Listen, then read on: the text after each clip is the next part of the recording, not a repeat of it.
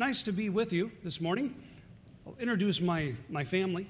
Over there, I have my wife, Elizabeth, smiling, likes it when I call attention to her. And then my son, Timothy, with his Hershey shirt. He's the piano man, the talented musician. Andrew, I think he's next door, but he has on a bright red suit. Sometimes he has orange. He's our domino artist and the best landscaper in the congregation. So where's Todd? I just had to throw that out there. Right, so he's an expert of all these things. And I am me. I always have been. I'm Paul. I'm missionary with Ratio Christi. Ratio Christi is a Latin word. The Latin words means reason for Christ. We are a Christian apologetics campus ministry. And when you hear Christian apologetics, that does not mean we're a bunch of sorry Christians. It's from the Greek apologia, which means to defend. So we like to give people answers, reasons for why they believe what they believe. 1 Peter 3:15 tells us to always be prepared to make a defense, to give a reason for the hope that is in you. In 1 Peter 3:15. So we're a campus apologetics ministry. Our mission is to equip university students and faculty to give historical, philosophical, and scientific reasons for following Jesus. We want to help people understand why it is that we believe what we believe. And this is important. It's important because we find that about 75% of students walk away from the church during their time in college. When we look at the different surveys, and Barna did a survey, Pew Research, and Southern Baptist also put together a survey, similar results, looking at about 70 to 75% of students that have grown up in an evangelical household, attended church regularly, and then when they go off to college, about 75% walk away from the church. And we can break that down further. Eventually, about 1/3 of them may return back to the church, but we're finding it's only 1/3. More and more students never come back. Why is that, and how do we handle it? Well, most of them leave because of some kind of intellectual doubt. It varies to different degrees, but often there's some kind of intellectual doubt behind that. And we have to remember, Christianity is not just experiential. It is also intellectual. And it is important for us to provide reasons for why we believe what we believe. It's important to have facts for our faith, because sometimes our feelings do not coincide with the facts. Sometimes we may not feel God's presence. I think of Psalm 13, when the psalmist cries out, "How long, O Lord, will you forget me forever? How long will you hide your face from me?" There are some times where we may not feel God's presence, especially when we encounter the hardships of life, whether that's through sickness and suffering or death, and we may not feel the God thing. But it's important that we know that we have reasons that will sustain us when our feelings do not coincide. When your beliefs are mocked and ridiculed by your professors and your peers, it is important to have facts for your faith. Important to have a solid and a firm foundation. Now, there are many great campus ministries out there, and we love to partner with them. Cru, they do a great job with outreach and evangelism. InterVarsity and Navigators, they're focused on discipleship, and they do a wonderful job with that. Our focus is much more narrow of an approach. We are trained in apologetics. And where we can, we partner with other ministries and their events, and we help to.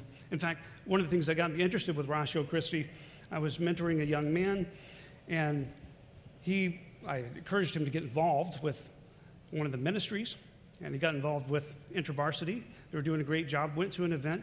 Students were coming up, lots of students were coming up, which was fantastic. And he said, it was really good. We got to talk with a lot of people. There were so many questions, and no one knew the answers. We need to bring some answers in there.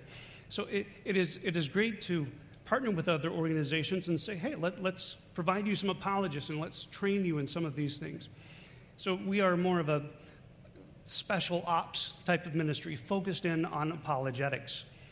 And over the years, we've seen it grow tremendously. We're at about 130 different campuses now throughout the country. And we're also in Philippines, Canada, South Africa.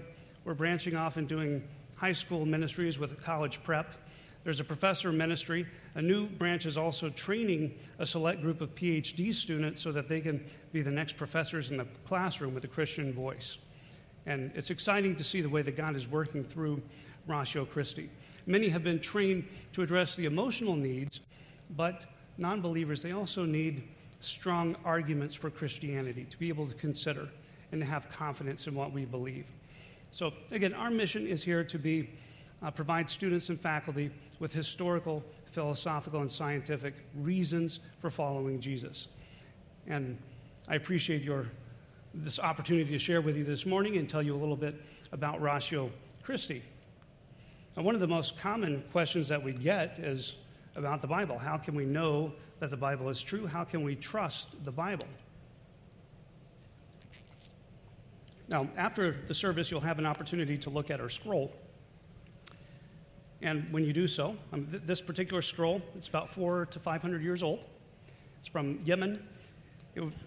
I love being able to take this thing around with me, right, and show it off. But we had a donor that donated 3 scrolls to Ratio Christi for the purpose of displaying it as often as possible so that others can interact and see this artifact, to see just how carefully the scribes recorded the scripture. You can see for yourselves.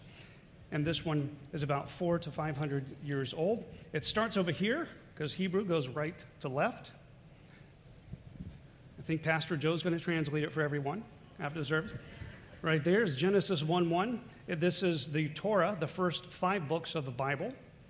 And it goes from right to left. We do ask that you do not touch the text. You may touch the edges.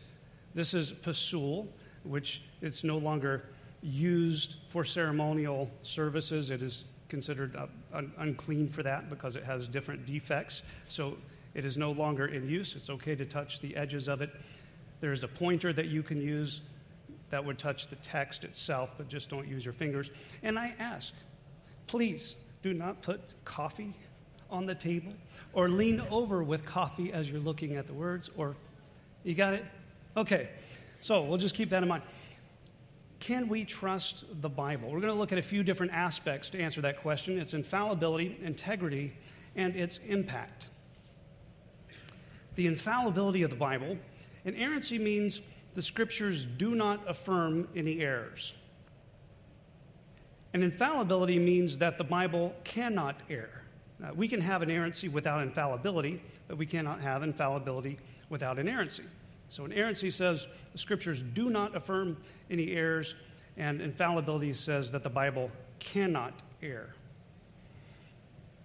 I'll just note that this particular argument is not to tell us how we know that the Bible is the Word of God. What I'm looking at in this aspect is simply to say that if the Bible is the Word of God, there are certain conclusions that we must hold. There's certain implications to that. So when we talk about the infallibility, we look, first of all, that God cannot err. God cannot err. And the reason why God cannot err is because God is perfect. He is the rock.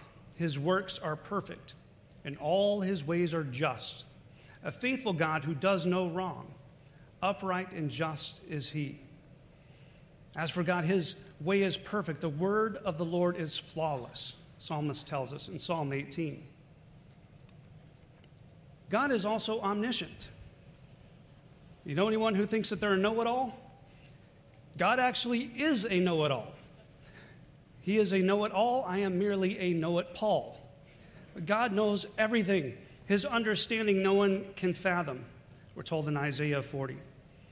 Romans 11, oh, the depth of the riches of the wisdom and the knowledge of God. Nothing in all creation is hidden from his sight. We read from Hebrews 4. So God is omniscient. God is also truthful. God cannot err because he's perfect. He is omniscient and he is truthful. And Psalm 119 says, the sum of your word is truth. and every one of your righteous rules endures forever. Jesus uses this in John 14, I am the way and the truth and the life. No one comes to the Father except through me. Now, is there anything impossible for God? Actually, yes. There are some things that are impossible for God. This makes some people nervous when I say that, but hear me out. God cannot lie. We're told in Scripture in Hebrews 6, so that by two unchangeable things in which it is impossible for God to lie. In Titus 1:2, Paul says, the God who never lies, talking about his promises before the ages. God cannot lie, and God cannot change. In Malachi 3, I, the Lord, changeth not. He cannot change. Why would he change? If he's perfect, what is he going to change from and change to? If he's already perfect, if he changes, he won't be perfect. But he's perfect, so he's not going to be imperfect. So he cannot change. He can change us, and he does change us. He changes other things and events, but God cannot change. God cannot break a promise in Psalm 89, in Leviticus 26. God's word cannot be broken. Scripture cannot be broken in John chapter 10. God cannot sin in Habakkuk 1:13. Psalm 11, we're told God cannot sin. Sometimes the skeptics will say, well, gotcha. See, God has limitations. Look at all these limitations on God. Okay, it's like, look, I finally found your flaw. You're completely flawless. That is not a limitation. These are not limitations, but they are the negation of limitations and imperfections. So the fascinating thing talking about God. He's so perfect, you have to negate all the imperfections. So lying, anything like this, breaking a promise, sin, God cannot do those because he's perfect. It's fascinating. So God cannot err because he's perfect. He's omniscient. He knows all things and he's truthful. The Bible is the Word of God. 2 Timothy 3:16, all Scripture is God-breathed. It is useful for teaching, rebuking, correcting, and training of righteousness so that the man of God may be thoroughly equipped for every good work. And so God cannot err. The Bible is the Word of God. Therefore, the Bible, which is the Word of God, cannot err. Psalm 119 tells us the Word, your Word, O Lord, is eternal. It stands firm in the heavens.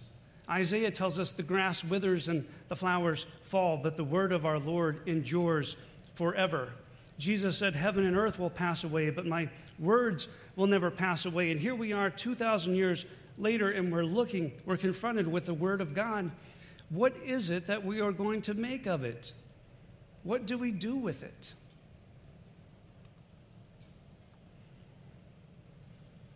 I'd like to look at the integrity of the Bible. How reliable is it? A number of years ago, I had lunch with a student at UNH Manchester, and he told me, I do not believe in the Bible because it wasn't written until the 3rd or the 4th century. Now, that is not true, right? But I asked him, how did you come to that conclusion? Scratched his head for a minute. So, I don't know. I guess I just kind of made it up, right? 3rd or 4th century. It sounded good to me. And I asked him, if there was evidence that the Bible was written in the 1st century, would you consider it? He said, yes. He was kind of busted then because he was giving that as his excuse for not believing. Would you consider it? And from there, we went on to have some discussion. In fact, one of the lines of questioning I often like to use is, when there are objections, what kind of criteria would help you to trust the Bible? Like, what do you think we would need to find in order for you to think that the Bible is a reliable document? And look, there are several approaches when it comes to the Bible, but one of the issues we have to address is, what I have here, does this reflect what was actually written in the 1st century for the New Testament, or was this something that was written later? Has it been changed?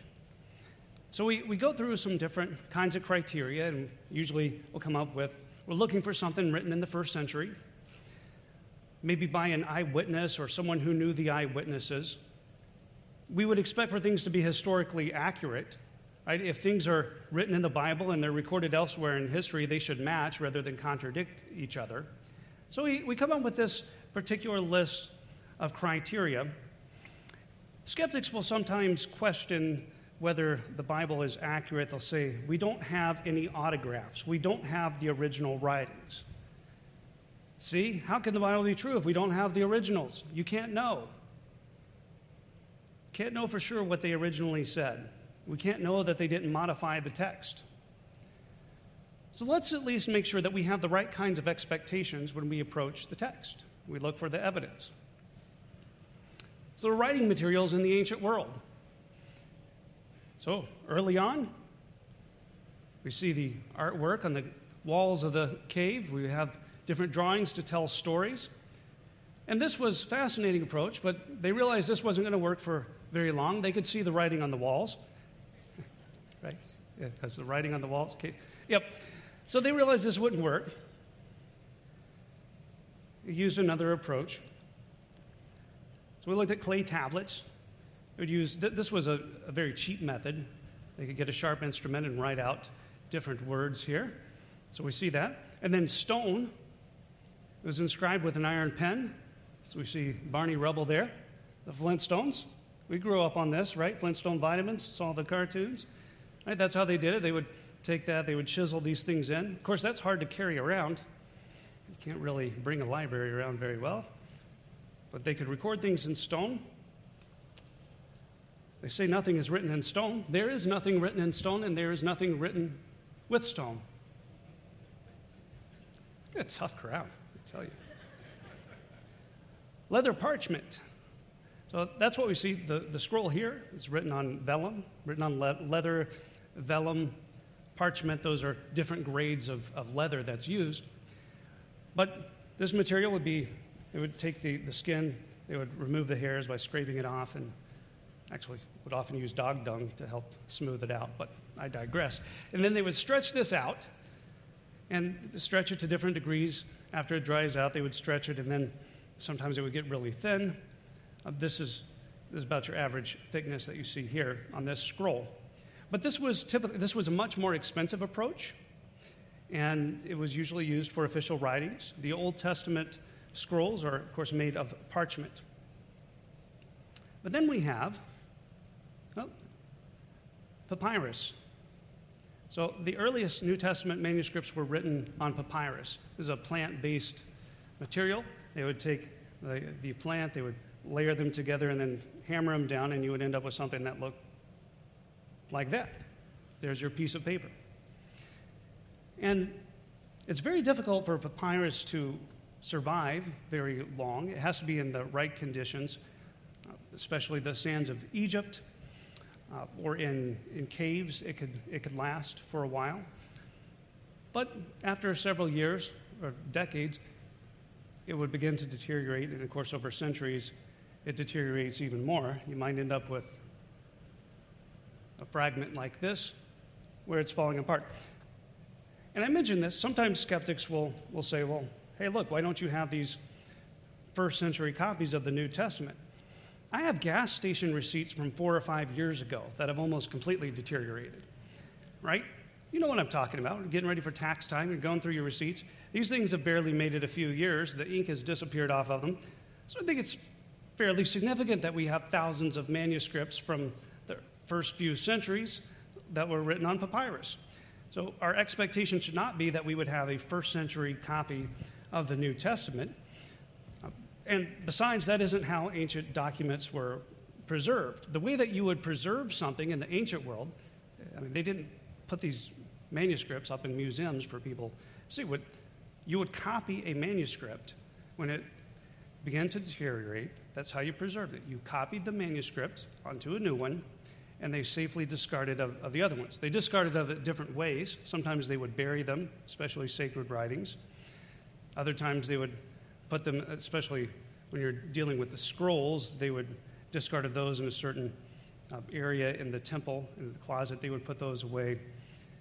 But the point is, we shouldn't expect to find them. They weren't trying to preserve them by holding on to them. they would discard of them. They preserved them by copying them so that we would have nice, reliable copies, accurate copies of the New Testament. So do we have the autographs or the original writings of the New Testament? No, we do not. Do we have the autographs for any classical writer? No, we do not. We don't even have all the original writings of Shakespeare. And that wasn't too long ago in comparison to the biblical literature. So let's take a closer look about the reliability of the Bible, because the entire case for Christianity seems to stand or fall on this, on the reliability of the record. If we don't know that if we can't have confidence that what we have here is what was originally written, then it really is going to hinder our faith. We don't know that this is really the Word of God, what was really taught. We have some different methods to help us understand. We call it the bibliographical test. This is our way to say, is this piece of literature, is this a reliable piece of literature? And one of the aspects of that is, what is the number of manuscripts? How many manuscripts do we have? After all, the more manuscripts we have, it gives us more comparison to tell if there was any kind of variation in the text, and if it is reflecting what was originally written. Also, the number of manuscripts will help. So we want to have the date. We want earlier manuscripts. The earlier copies, we can make sure it's closer to the original. The number of copies allows us to verify it. All right, we have 100 manuscripts, 1,000 manuscripts. We can look at these and say, all right, I see differences here, and it helps us to identify what was originally stated. And then the time gap. How many years was it from when it was written to the earliest copy that we have? And all of this is what we use to help us to determine what is the accuracy of our New Testament documents. So we have earlier manuscripts. When we look at the different works of antiquity, you have Homer in his Iliad. It was written about 800 BC. The earliest manuscripts that we have, 400 BC. So there's a 400-year time gap. And Herodotus, we see 1,350-year time gap. Sophocles, a 100 to 200-year time gap. Plato's writings, a 1,300-year time gap. So you get the picture there. But the New Testament, the time gap is only 50 years from the time that it was written to the earliest copies that we have. That's fairly impressive to have that. It stacks up much higher than all the other books of antiquity. This is just an image of Codex Sinaiticus. This is from AD 340. This was written on vellum. This has half of the Old Testament, and it actually has all of the New Testament. And this is very well preserved from 340. It's one of the oldest and most accurate copies of the New Testament. So we have bunches of these things. We have more manuscripts when we look at the number of manuscripts. Homer, and these totals were updated a number of years ago. Had the opportunity to join with some other apologists in Dallas. And Josh McDowell actually put this on, wanted to update all the totals that had been out there, so many new discoveries. But for many of the secular writings, they have new discoveries. And what he was wanting to highlight in all that, the ancient world, they knew how, they didn't have the Xerox machines. Actually, most of you all don't know the Xerox machines, but they didn't have our copy machines or scanners and all this. But they knew how to make copies. They had professionals who did this. And as we look at the ancient writings, we're finding more and more of them, and we see reliable copies of those as well. It just gives us all the more confidence. But Homer's writings, we find 1,800 of them. Herodotus, 109. Sophocles, 193. Plato, 210. Caesar, 251. The New Testament, we have 5,838 manuscripts. This is referring to the early Greek manuscripts that were written on papyrus. 5,838.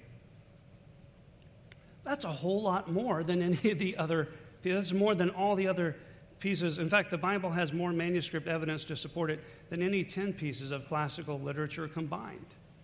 It's really overwhelming. And when we look at the New Testament Greek manuscripts, we have the 5,838, but then we can look at the early translations of the New Testament, And there's 18,524 early translations of the New Testament. And Old Testament scrolls and codices, we find 42,000 copies of that. If we look at the total manuscript evidence for the Bible, then it gets us to 66,362. And there's still more being found, but we can't keep up with updating those totals all the time. But it's an impressive amount. And within 125 years of the completion of the New Testament, over 43% of all the verses are found in papyri. And remember, it's quite remarkable to find a piece of papyrus that lasts this many years. It is simply should not be the expectation that we would have that many early copies.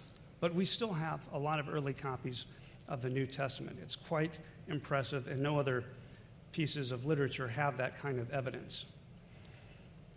More accurately copied manuscripts. Boy, we look at the Septuagint, that's the Greek copy of the Old Testament. We can look at that text and see how well preserved the Old Testament is. Careful practice of the Jewish scribes. When you have a chance to look at this, I mean, my handwriting, even when I have the college ruled lines, my handwriting is terrible. So I look at this, and you'll notice there are lines that they made on this text. They would get, actually no metal could touch the scroll. So they would use glass or a thorn to make these horizontal lines across the text, and then they would drop the letter down from each one of those lines. But very careful. And they counted the number of letters, the number of words. They knew where the midpoint was. There was over 300,000 letters. These were carefully counted and confirmed before it would be brought into the text. And if there was any discrepancy, we'd have to start over on that section. They did not have to start over sometimes there are some myths behind it. They didn't have to restart the entire Torah process. They would redo that section, and then they would count everything again. We make sure everything lines up. But more accurately copied manuscripts. This isn't like a game of the telephone game or something. Sometimes people will bring that up, say, well, isn't it just like the telephone game? You start off one thing and then it loses something in the transmission. No, I mean, this is written down. This isn't something you whispered in someone's ear, but something that you wrote down. And you had scribes who carefully verified each piece as they went through it. And when the Dead Sea Scrolls were discovered in 1947, prior to that, the earliest copies of manuscripts were from 900 AD. And then after the Dead Sea Scroll discovery, it was 150 BC. You have a 1,000-year time period difference. So when scholars began to compare what the text looks like now from AD 900, from that copy, now to the 150 BC, and you see how closely that they matched, it again gives validation behind our argument to the reliability of the biblical text. Surprising to see just how faithfully it was preserved. You'll notice on this that none of the letters are allowed to touch. Everything is carefully done. There are spaces throughout each section so that you can see and have no confusion as to what the text has to say. But there's greater support for the New Testament and the biblical writings as well. We have more abundantly supported manuscripts because of all the different translations. There are, again, 5,838 of the Greek manuscripts, ancient Greek manuscripts, but there are 18,524 New Testament early translations and 42,000 of the Old Testament scrolls and codices. So because Christianity is a missionary faith, you're going to find lots of different translations that are out there, many translations to help people to understand God's Word, and we can use that to compare with the other Greek and Hebrew and see the consistency across all the different ones. In fact, the Bible is translated in 2,200 different languages and dialects, representing 90% of the world's population. And it has survived persecution over the years. There have been attempts to purge the world of the scriptures. In 303, the Emperor Diocletian issued an edict to destroy the scriptures. It didn't work out well. 25 years later, we're told that Constantine had issued an order to preserve copies, about 50 copies of the scriptures at the government's expense. So that did not turn out very well. And even with the scrolls, we have another scroll that was donated to us at Ratio Christi. One of them had survived the Holocaust, the Kristallnacht scroll, the Night of Broken Glass. And that one, I've displayed that one before. I think that one's from about 1750. It's one where they were going in, destroying the synagogues, and they had runners out. They were taking the scrolls from the temples and passing them off to bring them to preserve. So we have one of those that was preserved. And you see events like this throughout history where they've tried to destroy the scriptures, and it has not been successful. It is still here today. We have the Word of God carefully preserved. But even if we had these destroyed, many of those copies destroyed, we can also look at the citations. There are so many quotations of the New Testament from the early church fathers of the 2nd and 3rd century, we can compile most of the New Testament just from their quotations. So even if we didn't have these early copies of the Greek manuscripts, we can look at other translations that they had from this, early translations. And even if we didn't have those early translations, we can look at the writings of other books because they quoted very frequently from the Scripture. So we have that as another check, as another safeguard for the reliability of the biblical text. So the manuscript evidence, the evidence is very overwhelming for us to have confidence that our text resembles what was there in the first century. And there's another discussion, I might get into it with the youth group. We get to talk with them in a couple of weeks, looking forward to that. But there's another discussion about what are the discrepancies and why are they, and we can really trace some of them are just simple spelling errors. Language will change how the spelling over time. We see even British English versus American. Some things you may have color, have O-U-R at the end instead of O-R, just minor variations. But those are variations that you might see in the text. And you may have some usage, like we don't usually, the word for donkey has changed over the years, and you might have that change so that all the students aren't snickering when you're reading the text. So sometimes you have a word where it may have a different connotation, a different one is used to replace it. That got me into preaching, though. When I was younger, I kept reading Numbers 22, and I would read from the KJV. I would stack up cushions and preach that out loud, just so I could talk about Balaam. So it got me into the Bible, one way or another. So here we go. This right here is interesting. When I went to the event in 2013, this is actually a mummy mask, and we discovered many sacred texts, biblical texts, have been preserved carefully within mummy mask. So I remember Dr. Scott Carroll, he said, we all gathered around. He said, we're going to dismantle some mummy mask and extract ancient manuscripts. How cool is that? And so we did that, and we found some biblical text within that. So this is hiding in different areas, so just to give you an idea. They would do a paper mache type of thing. So the outer layer they would cover. That's what we typically think of when we see the mask, like, hey, I can use my pointer. Pastor Greg gets to use a pointer. I want to use one, right? So there we go. There's a mummy mask. They would take the outer layer, they would paint that, but underneath there are many layers of manuscripts this is how they would recycle the manuscripts, and within that there are many different texts. Some of them are just odd things like receipts, right? Or, nothing really big, and then other times they would have sacred documents or great writings of philosophy. So we went through these. This was a copy, the one that I was working on. This is actually a Coptic manuscript from 1 John 2:21, which is one of the earliest copies of papyri for 1 John recorded. So it was very interesting to do that. I remember we had some interns at the table, and I was pretending to translate. Said, body over my dead, because it's mummy mask over my dead body. All right. Just making sure you're still with me. So we did that. The issue, to sum it all up, the Bible has been very well preserved. People have risked their lives to make sure that we have the copies, whether it's from the Holocaust and the attempts to burn down the synagogues and the sacred writings, and people running off to preserve it, missionaries who have went to some of the world's most dangerous regions to bring the gospel message, and they've risked their lives in order to do that. The Bible has been so carefully preserved over the years. But the question is, are we reading it?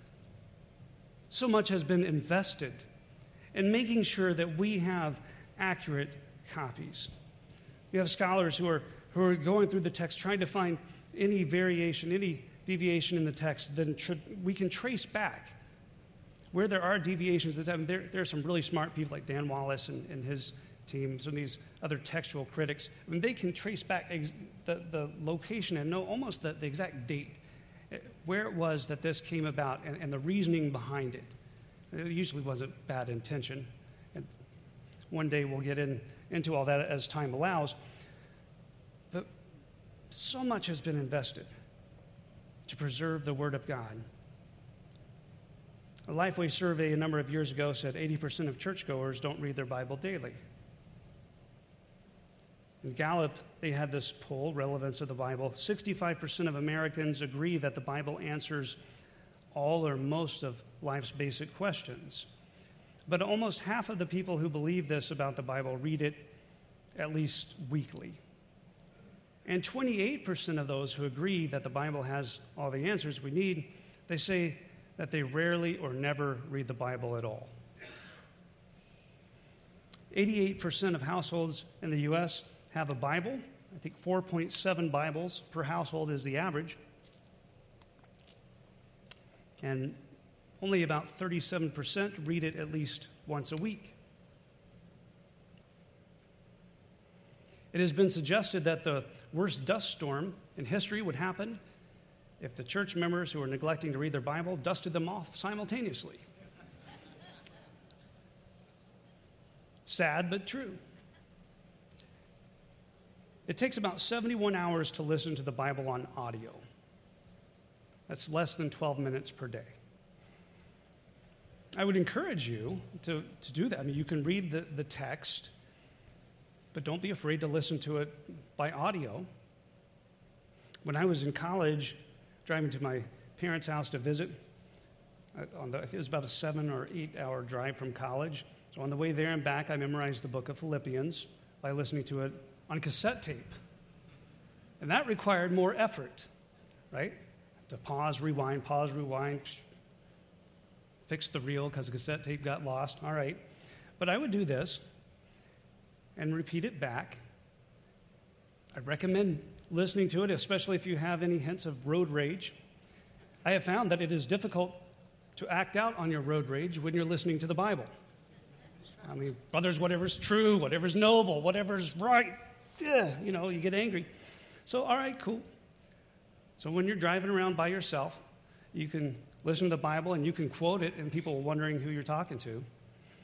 So that's something to do. The average person in the U.S. watches about 71 hours of TV in 2.5 weeks or consuming some kind of media. So we could devote some of that time to reading the Bible. And almost half the books in the Bible take less than a half hour to read. So go ahead and knock out some of these. Like when you go home, take on 2 John or something, Jude. Just wipe that one out of the way. All right, you got a book down. So I would encourage you to do that. So we talk about the reliability of the text. We see the overwhelming evidence. The Bible blows all the other books of antiquity away. We see how accurately copied in all this. But we want to make sure that we don't just look at that and say, wow, that is fascinating. The evidence is on our side. Let's make sure that the Word is also in our hearts. So I credit Dr. Geisler with this list, this list of descriptions, what the Bible is like. The Bible is like a seed that saves us. You have been born again, not of perishable seed, but of imperishable, through the living and enduring Word of God. The word is planted in our hearts. It's used by the Spirit to bring new life. And it'll be planted and it will germinate and grow and bear fruit. So the Bible is like a seed that saves us. It is also like milk that nourishes us. Like newborn infants, long for pure spiritual milk, that by it you may grow up in salvation. 1 Peter chapter 2. But we don't want to just be limited to the milk. We need to grow. The Bible is also like meat that satisfies us, like solid food. We need that meat. And in Hebrews 5, the author, he says, look, don't just stay on the milk, right? You need to grow up and have something solid. Solid food is for the mature, for those of us who have their powers of discernment trained by constant practice to distinguish good from evil, in Hebrews 5. The Bible is also like honey that is pleasing to us. How sweet are your words to my taste, sweeter than honey to my mouth, Psalm 119. In Job 23, I have not departed from the commandment of his lips. I have treasured the words of his mouth more than my portion of food. In Psalm 119, he says, I open my mouth and pant because I long for your commandments.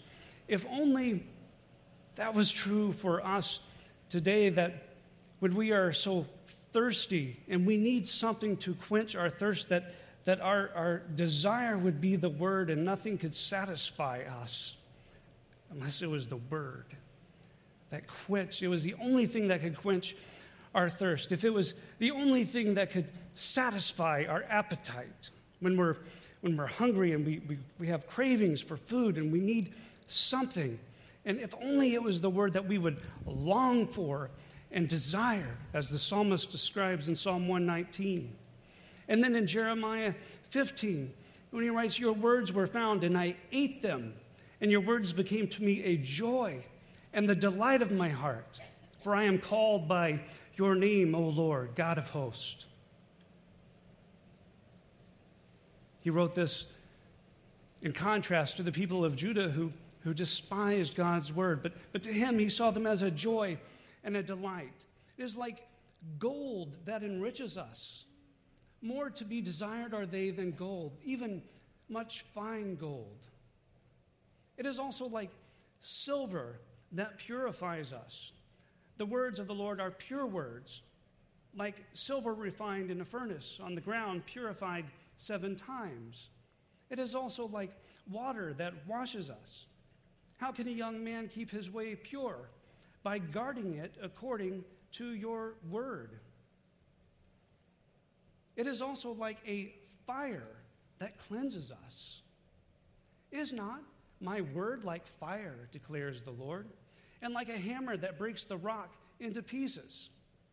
Jeremiah was addressing the false prophets who despise the word of the Lord, and like a fire, which is a great purifier that destroys all that is false, it leaves only the genuine. Also like a hammer that shatters us. Is not my word like a hammer that breaks a rock into pieces? God's word will burn away falsehood, and it smashes delusions, shatters it into pieces. And of course, the same hammer that breaks is also one that builds. We can look at that illustration as we go forward. But the Bible is like a fire that cleanses us. It's like a hammer that shatters us. And it is like a sword that cuts deeply into us. The word of the Lord, the word of God, is living and active, sharper than any double-edged sword. It penetrates the heart evenly, soul and spirit, joints and marrow, discerning the thoughts and intentions of the heart. I was encouraged earlier this year, my son Timothy over there, I'll pick on him, but he decided, all right, 2023, I'm going to read the Bible. He began doing a good job reading it. After a couple of nights, he came to me and said, you know, reading the Bible every day makes me feel good. Makes me feel really good. It's fantastic. I was happy to hear that. A couple of days later, he came to me again, and he said, you know, sometimes reading the Bible makes me feel really bad. right? It's true. He was looking at Matthew 5 through 7, I believe it was, the Sermon on the Mount, where Jesus is really giving it to you, all right? You want to know what your life ought to look like? This is it. Oh, man, this is hard stuff. So, yeah, the Bible is like a sword that cuts deeply into us, and it will surface all that stuff in us that needs to be changed. The sword of the Spirit. The Bible is also like medicine that keeps us from the sickness of sin. David said, I have hidden your word in my heart that I might not sin against you. Dwight L. Moody said the Bible will keep you from sin, or sin will keep you from the Bible. The Bible will keep you from sin, or sin will keep you from the Bible. It is also like a mirror to reflect ourselves. James chapter 1. It's also like a lamp to our feet. Your word is a lamp to my feet and a light unto my path. It's that light that shines in the darkness. It is also like a counselor that comforts us. For whatever was written in the former days was written for our instruction, that through endurance and through the encouragement of the Scriptures we might have hope. We have that assurance from Hebrews 13, never will I leave you, never will I forsake you. And keep that in mind for those times where maybe you don't feel God's presence, or you wonder why this is happening, why would God allow this? Remember that God cannot lie. God cannot break his promises. God cannot fail you. God is perfect. So when he gives us these promises and these assurances in Scripture, you can stand confident in what he has to say. And he tells us he will never leave us nor forsake us. So even in the times where we may not feel his presence, we can take confidence in the promises of God that he has given us. God's word is like a forecaster that never fails us, the prophetic word fully confirmed. It is like a toolbox that equips us. All Scripture is God-breathed, useful for teaching, rebuking, correcting, and training in righteousness, that the man of God may be thoroughly equipped to do every good work. The evidence demonstrates clearly that the Bible is reliable. But are we relying on it? The Bible is reliable, but are we relying on it? And perhaps we've heard God's word, we've maybe learned it and even memorized it, but are we obeying it? Remember, James tells us not to be merely hearers of the word, but doers. Don't deceive yourselves. Well, Father in heaven, thank you for this opportunity to join with my brothers and sisters in examining your word. May we be equipped with it. Thank you that we have this rich word that is like a seed that saves us, and milk that nourishes us, like meat that satisfies us, and honey that is pleasing to us, sweet to us, gold that enriches us. It is like silver that purifies us. It is like water that cleanses us. Fire, like water that washes us, fire that cleanses us, and a hammer that shatters us, and a sword that cuts deeply into us. It's like the medicine that keeps us from sin, if only we would turn to it, a mirror in which we can reflect, and a lamp that shines in the darkness, a lamp to our feet. It's like a counselor that comforts us and a forecaster that never fails us. Thank you for your word, and may we practice it in our lives, and may we proclaim it with our lips. In our Lord we pray. Amen.